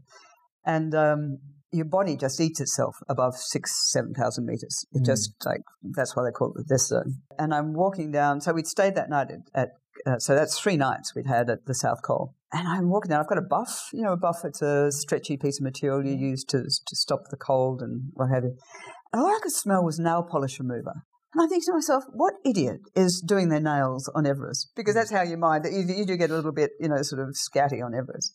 Anyway, it turned out it was actually me that I was smelling, because when your body goes into ketosis, it actually smells of formaldehyde. That's kind of that smell of nail polish remover. So my body was literally eating itself up as I was kind of going down. And my husband always jokes that my wife went to Everest and only 90% of her came back. Because I kind of shrunk quite a bit. So it's quite a good diet if you really want to lose weight, but I don't recommend it. I always say this as a joke, like you don't climb Everest to lose weight, but then you clearly can. You can. Yeah, if the most extreme diet in the world, that one, you go and climb Everest. I don't recommend it. Yeah. But on the summit, it's just so heavy. All the things that you're telling me, it's insane. So, people with so much baggage do these things for their loved ones, for their... It is quite an emotional thing. I didn't have the epiphany that people talk about because I was also trying to keep sensible about how much time I was spending there, getting down again, and seeing all the other, kind of emotion going on around me. I thought, someone better keep the act together here. I didn't have, people say, what was it like on the top of Everest? It was incredible to have done that. The views weren't great. I mean, it wasn't like there was a wonderful panorama. But as I said, I was just grateful that I'd gotten there, grateful that, I had a body that would allow me to do that. But more importantly, grateful that God had said, we've let you get to the top of the mountain. Hopefully we're going to let you get back down again because, as they say, the mountain's only half climbed. Yeah. When you're at the summit, you've got to get all the way down. Yeah. But what is it about people doing these, like a couple of examples you gave of people who submitted for somebody else to bury that ring or stuff like that? Why do you think people do that? Like, your reason wasn't anything like that, but why do you think people do that? Well, I don't think that was the reason they were doing it, to be fair. I think Jen was a climber. She's a very good climber. She summited Chooryu a couple of years before. She's a very good, she lived in Chamonix, actually, so she climbed a lot around Chamonix. So, no, it was just an emotional moment for her, and I hadn't understood. She hadn't ever mentioned the fact that about this motorcycle accident and how he'd been killed. And the expedition leader, I guess, I mean, he was doing it for commercial reasons, I suppose, but also he's quite an interesting character, and it would have been just. He was doing it as a favour for the mother of the boy who'd been killed in the avalanche. So it wasn't the driving factor. Okay. Why Partha would choose to go and iron on top of Everest is only Partha could answer that question, but it's kind of truly bizarre. But we all made it down safely, and remarkably, we all summited on the same day. Normally you wouldn't get 5 climbers who are similar kind of abilities or have been able to summit on the same day through luck or circumstance or anything else. Okay. Yeah, wonderful. So 4 days in the death zone and then you come back down. So 3 days, sorry. But during all of this, like you mentioned, you had married just before this biggest expedition of your life. And you did at some point fear that you might, lose the best years of your life. So before leaving for Everest, what did you tell Rajiv? Like, were you aware, and was this in a conversation, or was this like unspoken that, let's be fair, not everybody comes back? That's very true. And I was telling someone this just the other day. My way of dealing with that was to refuse to let him pay for me to go to Everest. So I paid for the whole thing out of my own money, because in the back of my mind, I'm thinking if something happened to me, I would never want him to think that he'd facilitated it. You know what I mean? It's a silly thought, but it was important to me that I kind of made that break. So we had I knew I would come back. I knew I ultimately deep inside I knew I'd come back. It's just that there were way too many times, like when you're crossing the crevasse on ladders, shaky ladders, and there's no one else around you because, you're climbing on your own at that stage. Other people are, you're at different times leaving and coming on the mountain, and I'm thinking, okay, so if I fall off the ladder here, there's not even other expeditions around me, there's no Sherpa, fall off. I'm not going to die because I'm clipped onto the rope. but it's not a hard side of the ladder. It's just the ladder and two ropes that are tethered either side. And the way that you have to tension the rope is to lean forward. So you're leaning forward over the crevasse, walking along where your crampons, these metal spikes, are having to negotiate the rungs of a Chinese-made ladder, which is not looking particularly, kind of substantial for where I. So you do that enough times, you think, oh, I really don't want another ladder. So, those ladders look really, really scary, especially the first time you do it. It's, wonderful. So, and you came back down safely, and it was great. Yeah. And then, so since Everest, since 2010, what have you been up to? What have you been doing? Well, Rajiv, my husband, forbade me from climbing any more big mountains, so which was kind of fair because, we had gone radio blackout for 3 days, so the other groups didn't know when we were going up the mountain to try and avoid, the sort of lines that you see of people all going through the same weather window, going for the same weather window. So when he didn't know what was happening to me for 3 days, he kind of flipped a bit and he said, no more. And I thought, yeah, that's fair. And my mother, as I think we were saying before, like she really couldn't understand. And it was the first time I've heard her actually, kind of her voice was wavering and she was nearly in tears. And I said, Mum, it's okay, I've come back and I've got all my fingers and toes intact. And I knew I'd really gone too far this time. It was just, I'd pushed the envelope too far for her liking. So anyway, I'm back to sea level and I thought, oh, what's an adventure I haven't done at sea level? So I signed up for the Marathon Des Sables, which is, as you are aware, it's a race across the desert for 7 days and carrying your own gear and everything except water. They give you the tents. And that was just an extraordinary experience. I cried at the last checkpoint. Wow. I didn't want to finish. It was just so fabulous, one foot after the other, and totally, like you drank so much water and had all these salt tablets and you were still drinking lots of water.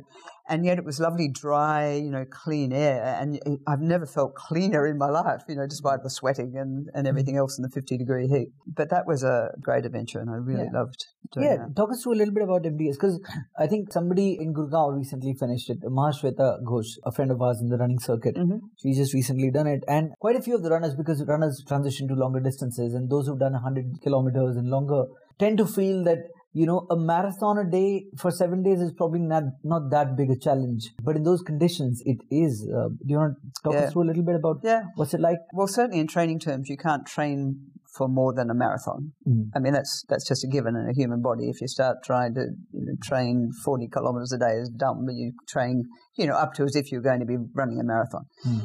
The biggest challenge is the double day. So there's one day where you do 80 kilometers, 82 kilometers, and that's after you've already done. So not every day is also 40 kilometers, by the way. Some days I think one day was 34, one day may have been whatever it was. But the 80 kilometer day or 80 plus, I think it was 82, 83, you get 2 days to do it. So the quicker you come into the tent, back to where the cab has been struck, or set up, then the quicker you get, the more rest you get.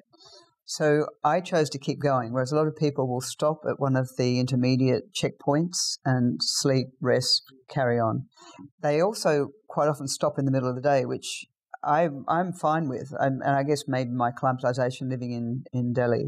But I know all the Brits stopped in the middle of the day, so I know they lost at least 2 or 3 hours waiting for the sun to go down a bit. So your point about, can you train for it? Is it hard? It's, as a runner, probably not hard. I don't mind the heat. And in the valleys between the dunes, it got down to about 50 degrees. I mean, it got up to 50 degrees.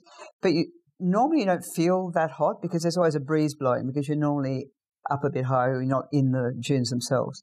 I was a bit surprised how few dunes there were. They actually just have 1 day in the dunes. Okay. Most of it is hard-packed soil, like sandy soil, and the rest of it's, there's 1 day that's the big mountain, the Jebel, and that's climbing up and it's got ropes and, coming up and coming down. But otherwise, no, I think it's fair to say that it's not the hardest thing I've ever done. It's one of the most enjoyable. Morocco is so beautiful. Great. And this was, what year did you do MDS? 2013. Okay. So 10 years ago now. Yeah, 10 years already. Yeah, right? And you recently did Goa 70.3. Was there anything in between? Oh. I was spending a lot of time setting up my business and running it, my swim teaching business and aqua fitness. And then, so I really wasn't thinking too much other than keeping, things ticking over. There are about 12 different routes, which are the ancient pilgrimage routes to Santiago de Compostela. And it's theoretically where St.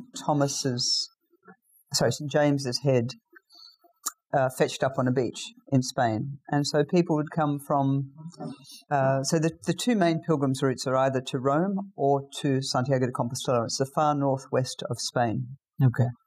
And so it's 850 kilometre route, depending on which one you do. Okay. And so I did, my friend and I, again, it's something I've wanted to do since I was about 40 or so, 35. Mm-hmm. I'd read about it in a friend's room. She had a book on it, and I was reading. I thought, oh, that sounds amazing. And I was going to do it for my 40th birthday, and then life caught up. So I ended up doing it for my 65th birthday, I guess it was. Yeah, 65th birthday last year. Mm-hmm. So I did one last year. I've done two small ones this year. That's a cycling thing. No, that's actually walking. So you carry everything on your back, everything. 850 kilometers. So it's a month's walk, but you have to carry everything on your back if you're going to do it as a proper pilgrim. So you wash your clothes every night. You get into a routine of just walking 1 foot. So you're doing 30, 35 k's a day, depending on. Wow! And how many days? It was 30. 30 days. Yeah, the first one we did, which was two put together. It was the Del Norte and the Primitivo.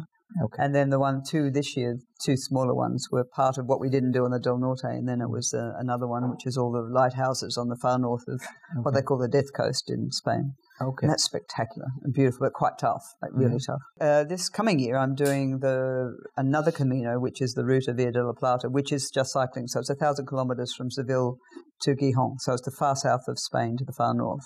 Oh. And that's a walk? No, that's a ride. That's a cycle ride. There's 1,000 k's. Okay. So what is it about doing hard things that keeps you hooked to adventure, like seeking one after another and all different kinds? Interesting.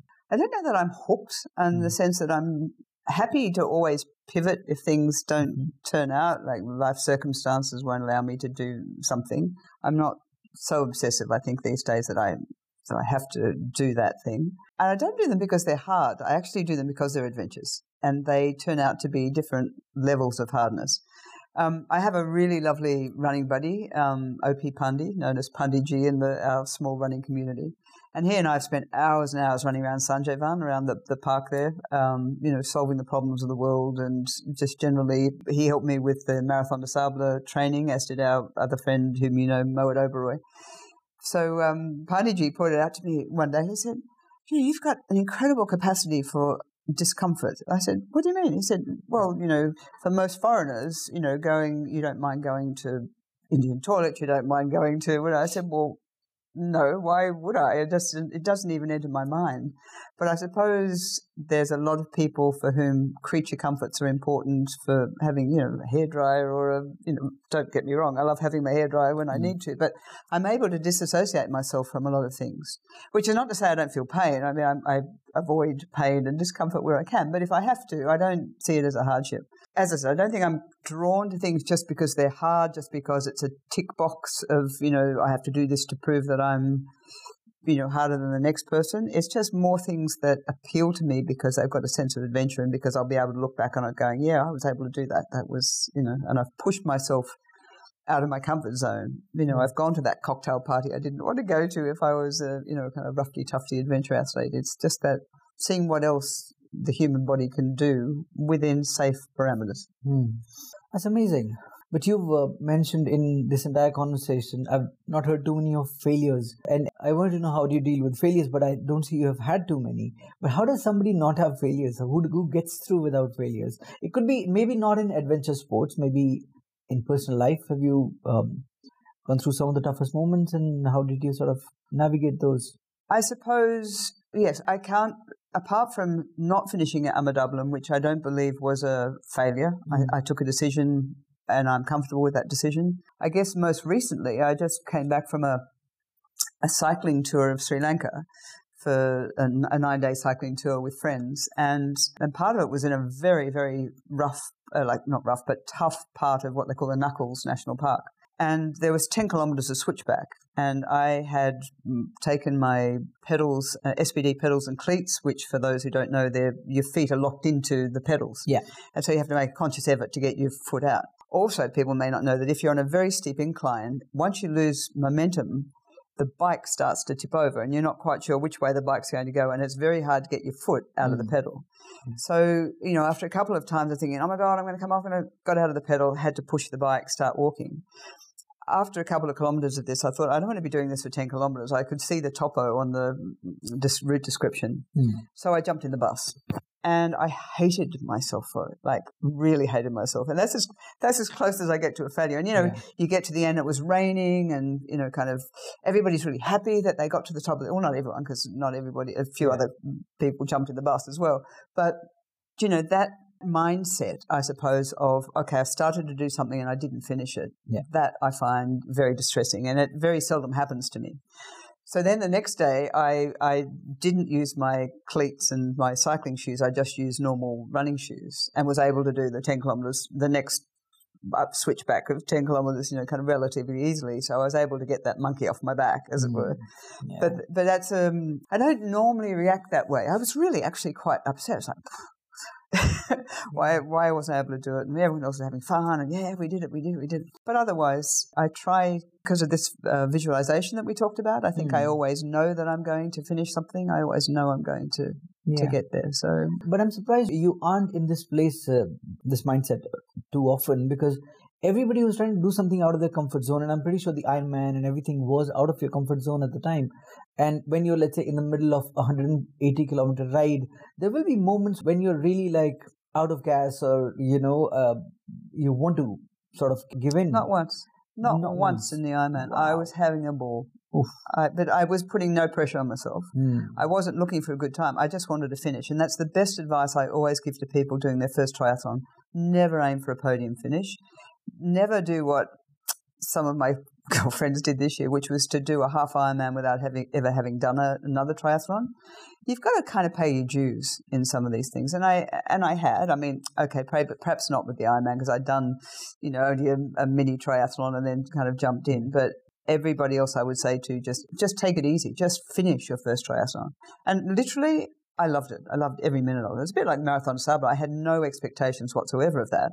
And I ended up coming fourth in my age group, and, there were a lot of people who didn't finish, and I think I did quite well. I was in the top third of both men and women because I had no pressure. I didn't, I like to just see how things unfold. I'm not generally, unless, as I said, that period when I was really training and focusing on Olympic distance triathlons, and trying to get faster, and that was a very different mindset where I was pressurizing myself. But even then, I wouldn't see it as a failure if I didn't meet the time that I wanted. It's just like, okay, that's the time I did. But in work, funnily enough, there have been a couple of times where I have felt like the Commonwealth Games here were a particularly hard time for me for a bunch of reasons. I didn't feel like a failure, but I do know that if I had done the right thing if I had followed my instincts, I probably should have resigned and forced my Australian boss to withdraw, because I could see where it was heading, and he knew and I knew that I'm the sort of person that just hangs in there, and he was hanging in there waiting for things to get better, and they never did. So, that company ended up being owed US $17 million in fees, which they never got. And I was, kind of responsible for managing it, but I kept saying, please get your money out now, but they never did. It was probably not a failure, but it was certainly an incident in my life where I've dwelt on it more than most other things. That's a shame. But otherwise, no, I'm pretty positive in life, actually. I'm one of those terribly annoying people who sees the glass half full and everything. Yeah, but learning to trust your instincts, that comes naturally to you? Or it's always been the case? No, and I think for a lot of women it doesn't come naturally. I think we have it sort of beaten out of us just societally. I think it's a systemic thing. But in your sport, how did you train yourself to sort of trust in yourself or your instincts more? Here's the thing. Most ultra-endurance athletes don't trust themselves. They push themselves beyond their comfort zone. Every instinct would tell you that God didn't mean you to run a marathon, let alone an ultra-marathon. Yeah. it's not right. Right. But you learn to override all of those instincts, I think, don't you? I think most people do, because that's the only way you get to the end goal. I mean, it'd be nice to just pull up a chair and have a nice cup of coffee and go, I'm really over this now. But you don't. You just keep going. Right. So I'm pretty good now, I think. I would never, like in the last half Ironman I did, it was so hot. And I was cramping after the bike. I was cramping on the run for a bunch of reasons. But even if I'd wanted to push myself, I probably couldn't have done, because every time I started to run, it really cramped. But I also was never going to push myself in that heat because it was ridiculously hot in Goa. So to that extent, I will listen to my instincts. And I never do anything without proper training and without proper safety. And you asked me the question, I've said a couple of times in talks that I've given, sink or swim. That's the lesson I learned. Well, that's rubbish. And that's really flippant. And if I could take it back, I would, because as a swimming instructor, that is not the way you teach children to swim. You would never, ever, ever throw them in water. There's so many people I teach now who as adults are scarred for life because that's the way they've been taught to swim. They were thrown in the water. I mean, you just never do that. And sink or swim is not my philosophy. Okay. But I've always had fabulous coaches. I've always sought out coaches whenever I learn something new, and I've learned lots of new sports over the years. I mean, mountain biking, the age of 45 was the first time I think I got on a mountain bike. Kayaking, whatever it is, a triathlon. Way back then, I had a triathlon coach, I had a cycling coach, I had a running coach. So, I like to do things properly and planned and structured, and sometimes I'll, kind of throw it all out the window, but most of the time it's pretty structured. Amazing. I mean, just something we discussed earlier, but we didn't talk about, particularly delve into your transition to India.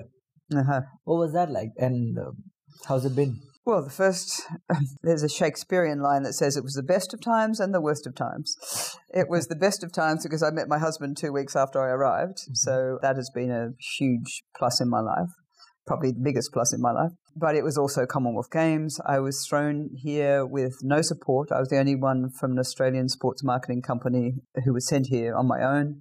There had been no real preparation. One chap had come and gone, from Australia over the course of the negotiation of the contract for 18 months, but he wasn't based here. I had no cultural training. I had no Hindi training.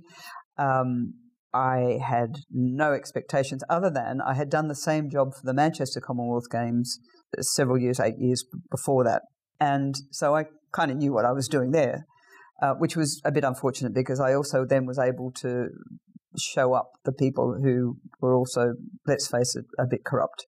No, very corrupt. So, I was right in the line of fire, and it was an extraordinary thing to me, because Australians are all bright and shiny, and you get in there and you do your job, and, if you do your job properly, everything happens. Oh, no. So the way of doing business in this organisation was gobsmacking. And, I would daily be beside myself. And I wake up in tears, and I used to say to people, they'd say, oh, so, what age were you? I said, oh, you must have been going through menopause. And I said, probably, but I didn't know if I was waking up in tears because I was menopausal or just because I was so distressed and so depressed about working for this bunch of crooks. But anyway, it was quite interesting. But despite all of that, there would be occasions I'd look back on those first couple of years, and there would be a camel walking down or a bindo marg, and I'd be going, that's great. Or a couple of elephants and their mahouts going down. You don't see those things anymore, sadly. And Delhi, India has changed a lot in the 15 years that I've been here. But so I found it really difficult having people in my face all the time.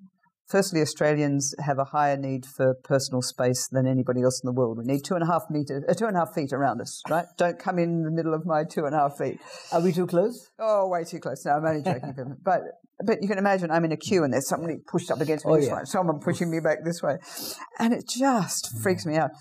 Less so now. And then the noise. I'd come from living in the little cottage in the Lake District where I had stayed after the Commonwealth Games over there, where it was quiet, hardly suddenly I'm in Delhi, there's noise and people and traffic and honking horns and, colour and movement and everything else. Yeah. I found that... Too much stimulus. Too much stimulus. I found that really hard to cope with. And then just living, kind of going straight into a marriage here and then an Indian household where there's staff around, which I'm totally not used to.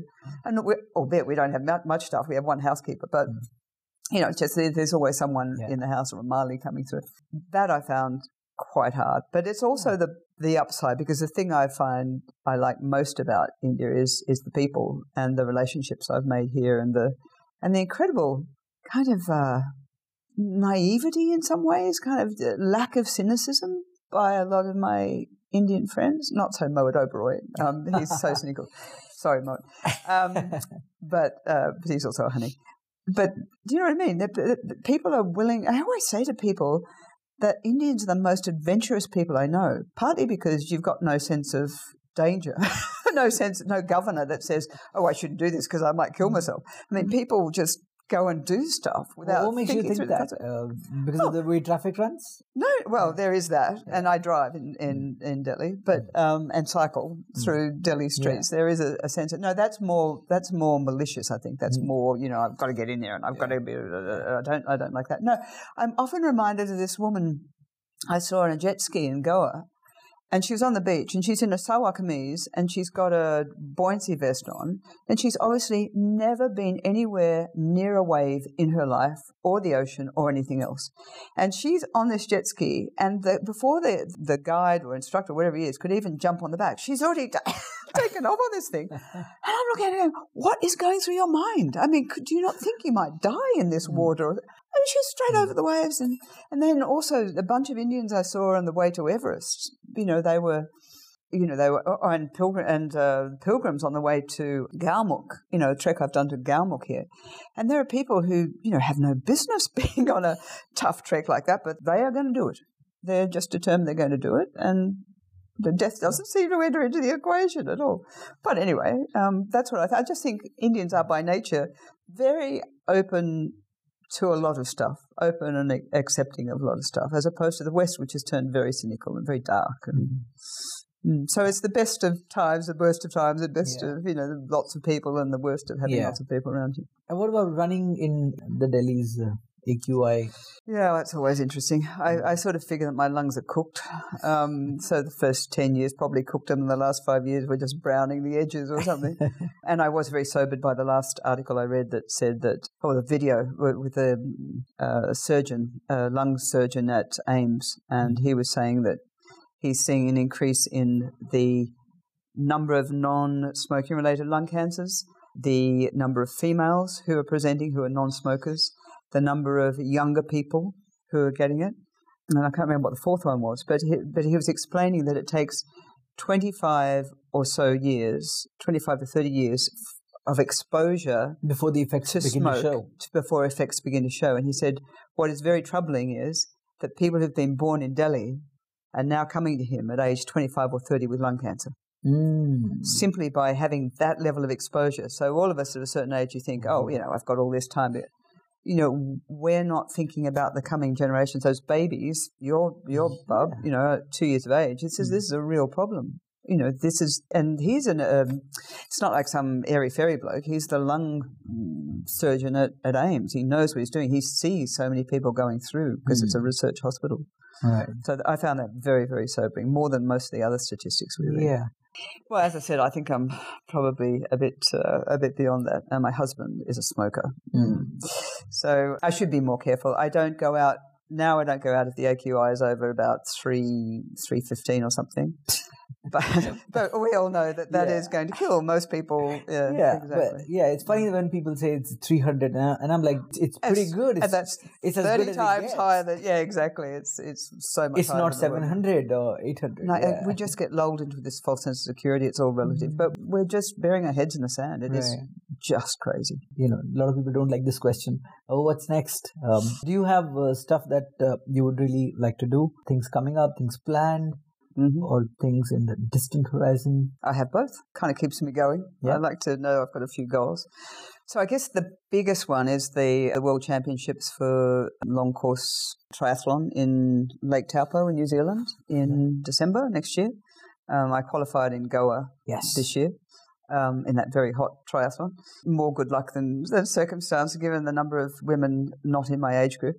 However, so I'm training, we'll start training for that in the new year, and that will inform a lot of what I do during the year. But I've already locked away a couple of things. One is, I'm going on another cycling tour of Sri Lanka in January, mid-January.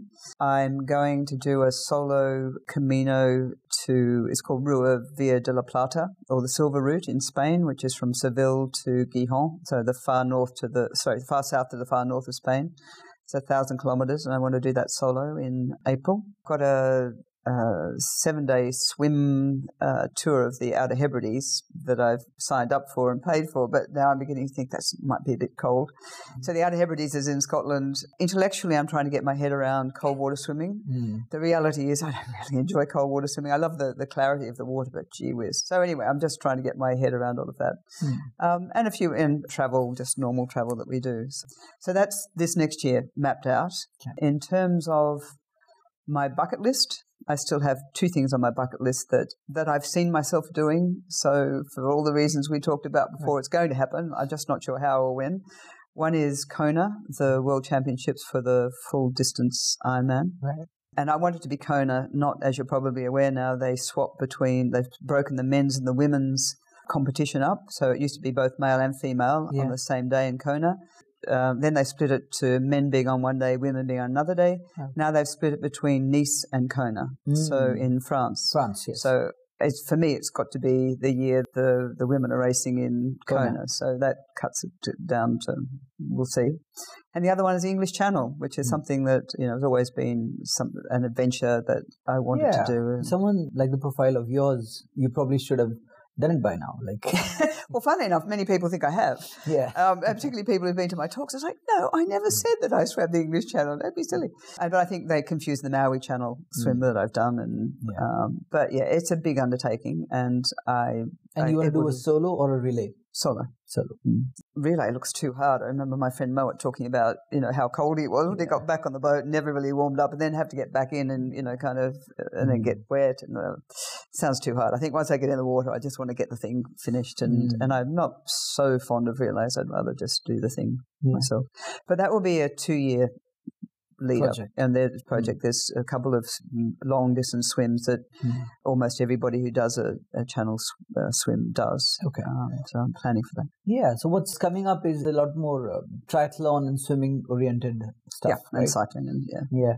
That's great. So we're also training for a triathlon, and so I hear. You're going to be training in Delhi. So we'll hopefully catch you on some of the runs or the rides. Absolutely, and I hope to be there cheering you on in Goa. So will you be there? Oh, you have. I'll make sure. Yeah, I'll make sure we're there. Yeah, so I can. Amazing. I won't guarantee I'll come and do the race though. I think once in that heat's enough, but I'll definitely be there to cheer you on. Wonderful, thank you. And just before we go, any advice for people who are sort of trying to get better in 2024? People who are sort of finding themselves stuck in life. How do you think they can get a move on and achieve some of the goals that they've been wanting to achieve for a long time? I think it goes back to what we said earlier, and that is you really do need to look within. No advancement, I think, ever takes place unless you really start to look at yourself. And I think the best way to do that is through meditation. Not necessarily formal meditation, just taking time to be on your own, to allow yourself with your own thoughts or without thoughts, just, kind of clearing your mind.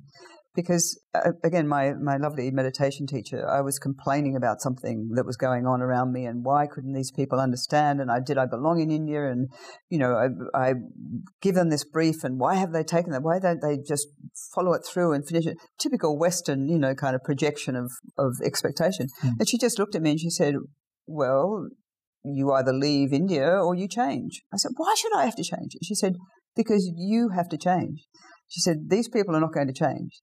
Circumstances are not necessarily going to change. You have to look at yourself and think, okay, what change do I want? What is the right change for me? How far am I prepared to change? Or else you just change direction. Now, I don't want to leave India. I don't want to leave my husband. So, it was a very good lesson to me in having to stop and just reflect on the things that are important. And I think, people who are stuck, they shouldn't force change. I don't know about you, but any time I've ever tried to take a decision, it's been the wrong one. If I've tried to force a decision and it wasn't coming easily, it's always been the wrong decision. Life will take you where it's supposed to take you if you just listen to what's going on inside you. And I'm a great believer in that. So look within is what I would say to people who are stuck and wanting to make themselves better. Wise words. Thank you. And what does the process look like? So somebody who's, let's say, not used to meditation at all, and in fact, a lot of people I mean, I am a meditator, so I understand intuitively what you're talking about. But a lot of people don't do meditation. They don't even understand the value that it might bring. They say, so on the surface level value that people can get out of meditation is being less stressed and, being able to perform their everyday tasks. Also feeling more cheerful probably through the day, or a little less stressed, whatever, right? They say, I'm actually a happy person and I don't face any of these issues, and why should I meditate? What's the case for meditation? So what does the process of inquiry look like? If we go back to your previous question, which is if people are stuck or they're not happy where they are and they're wanting to change, then they're obviously not happy, and so therefore there is something that they might want to change. Those who are doing fine don't probably need it. They're fine. They're doing fine. But I think everybody benefits from self-reflection. And I think in this day and age where we're all programmed, as we discussed, to do, and never stop and either think or not think, just reflect, just be with yourself. I think it's behoves all of us to do that on a regular basis. It doesn't have to be formal meditation. I mean, I meditate when I swim. I like to think I meditate when I swim because I'm not thinking about anything other than the strokes and and I count and so my mind is being cleared. And I remember my Nash, the spiritual coach I had in Australia, he used to liken meditation. Do you remember we were talking about the cassette tape? And we used to have cleaners for the old Walkmans. You probably don't remember that, but they looked like a cassette. Oh yeah. And it was reel to reel, and it went into your Walkman, and it cleaned the heads on your cassette, so that the build up of dust and stuff came off. Yeah. And he used to say meditation is like that. It's a cleaner or a video cleaner. You used to have a cleaner for videos as well. It was a bit like that. You stuck it in there, and it was built like a video, and then it would just wipe everything clean. And he said, rather than coming at situations the same way you've always come at situations, by using meditation to clear your head, you come at everything new and fresh, and with a kind of a different perspective and a calmness and and the answers come to you rather than you having to kind of go out and find the answers. And I've always thought it was a lovely analogy of this cassette cleaner, wiping everything clean so that new stuff can come in. And if you think of how many problems people have, it's because, particularly in relationships and stuff, it's because one is expecting set behavior from the other person. It's like, oh, someone does something, you go, oh, I knew you were going to do that. And so one reacts with also known behavior, and the other person goes, oh, I knew they were going to say that. And it all ends up kind of like this. Whereas this person may not have meant that at all. We're perceiving, we're judging people on the basis of what our expectations are, and being able to, I think the Buddhists have got it right. I'm not a Buddhist, but I think, their whole philosophy is coming into every situation anew, fresh. Yeah. It's a bit like Rafa Nadal's tennis. Apparently every point he goes into, not thinking about what's gone before, just thinking about what the next shot is. So that's a good philosophy. Amazing. We can all benefit from that. Wonderful. Susan Hunt, thank you so much. Thank you. It's been an absolute treat. Thank you. Really lovely meeting you. Thank you. Lovely meeting you too.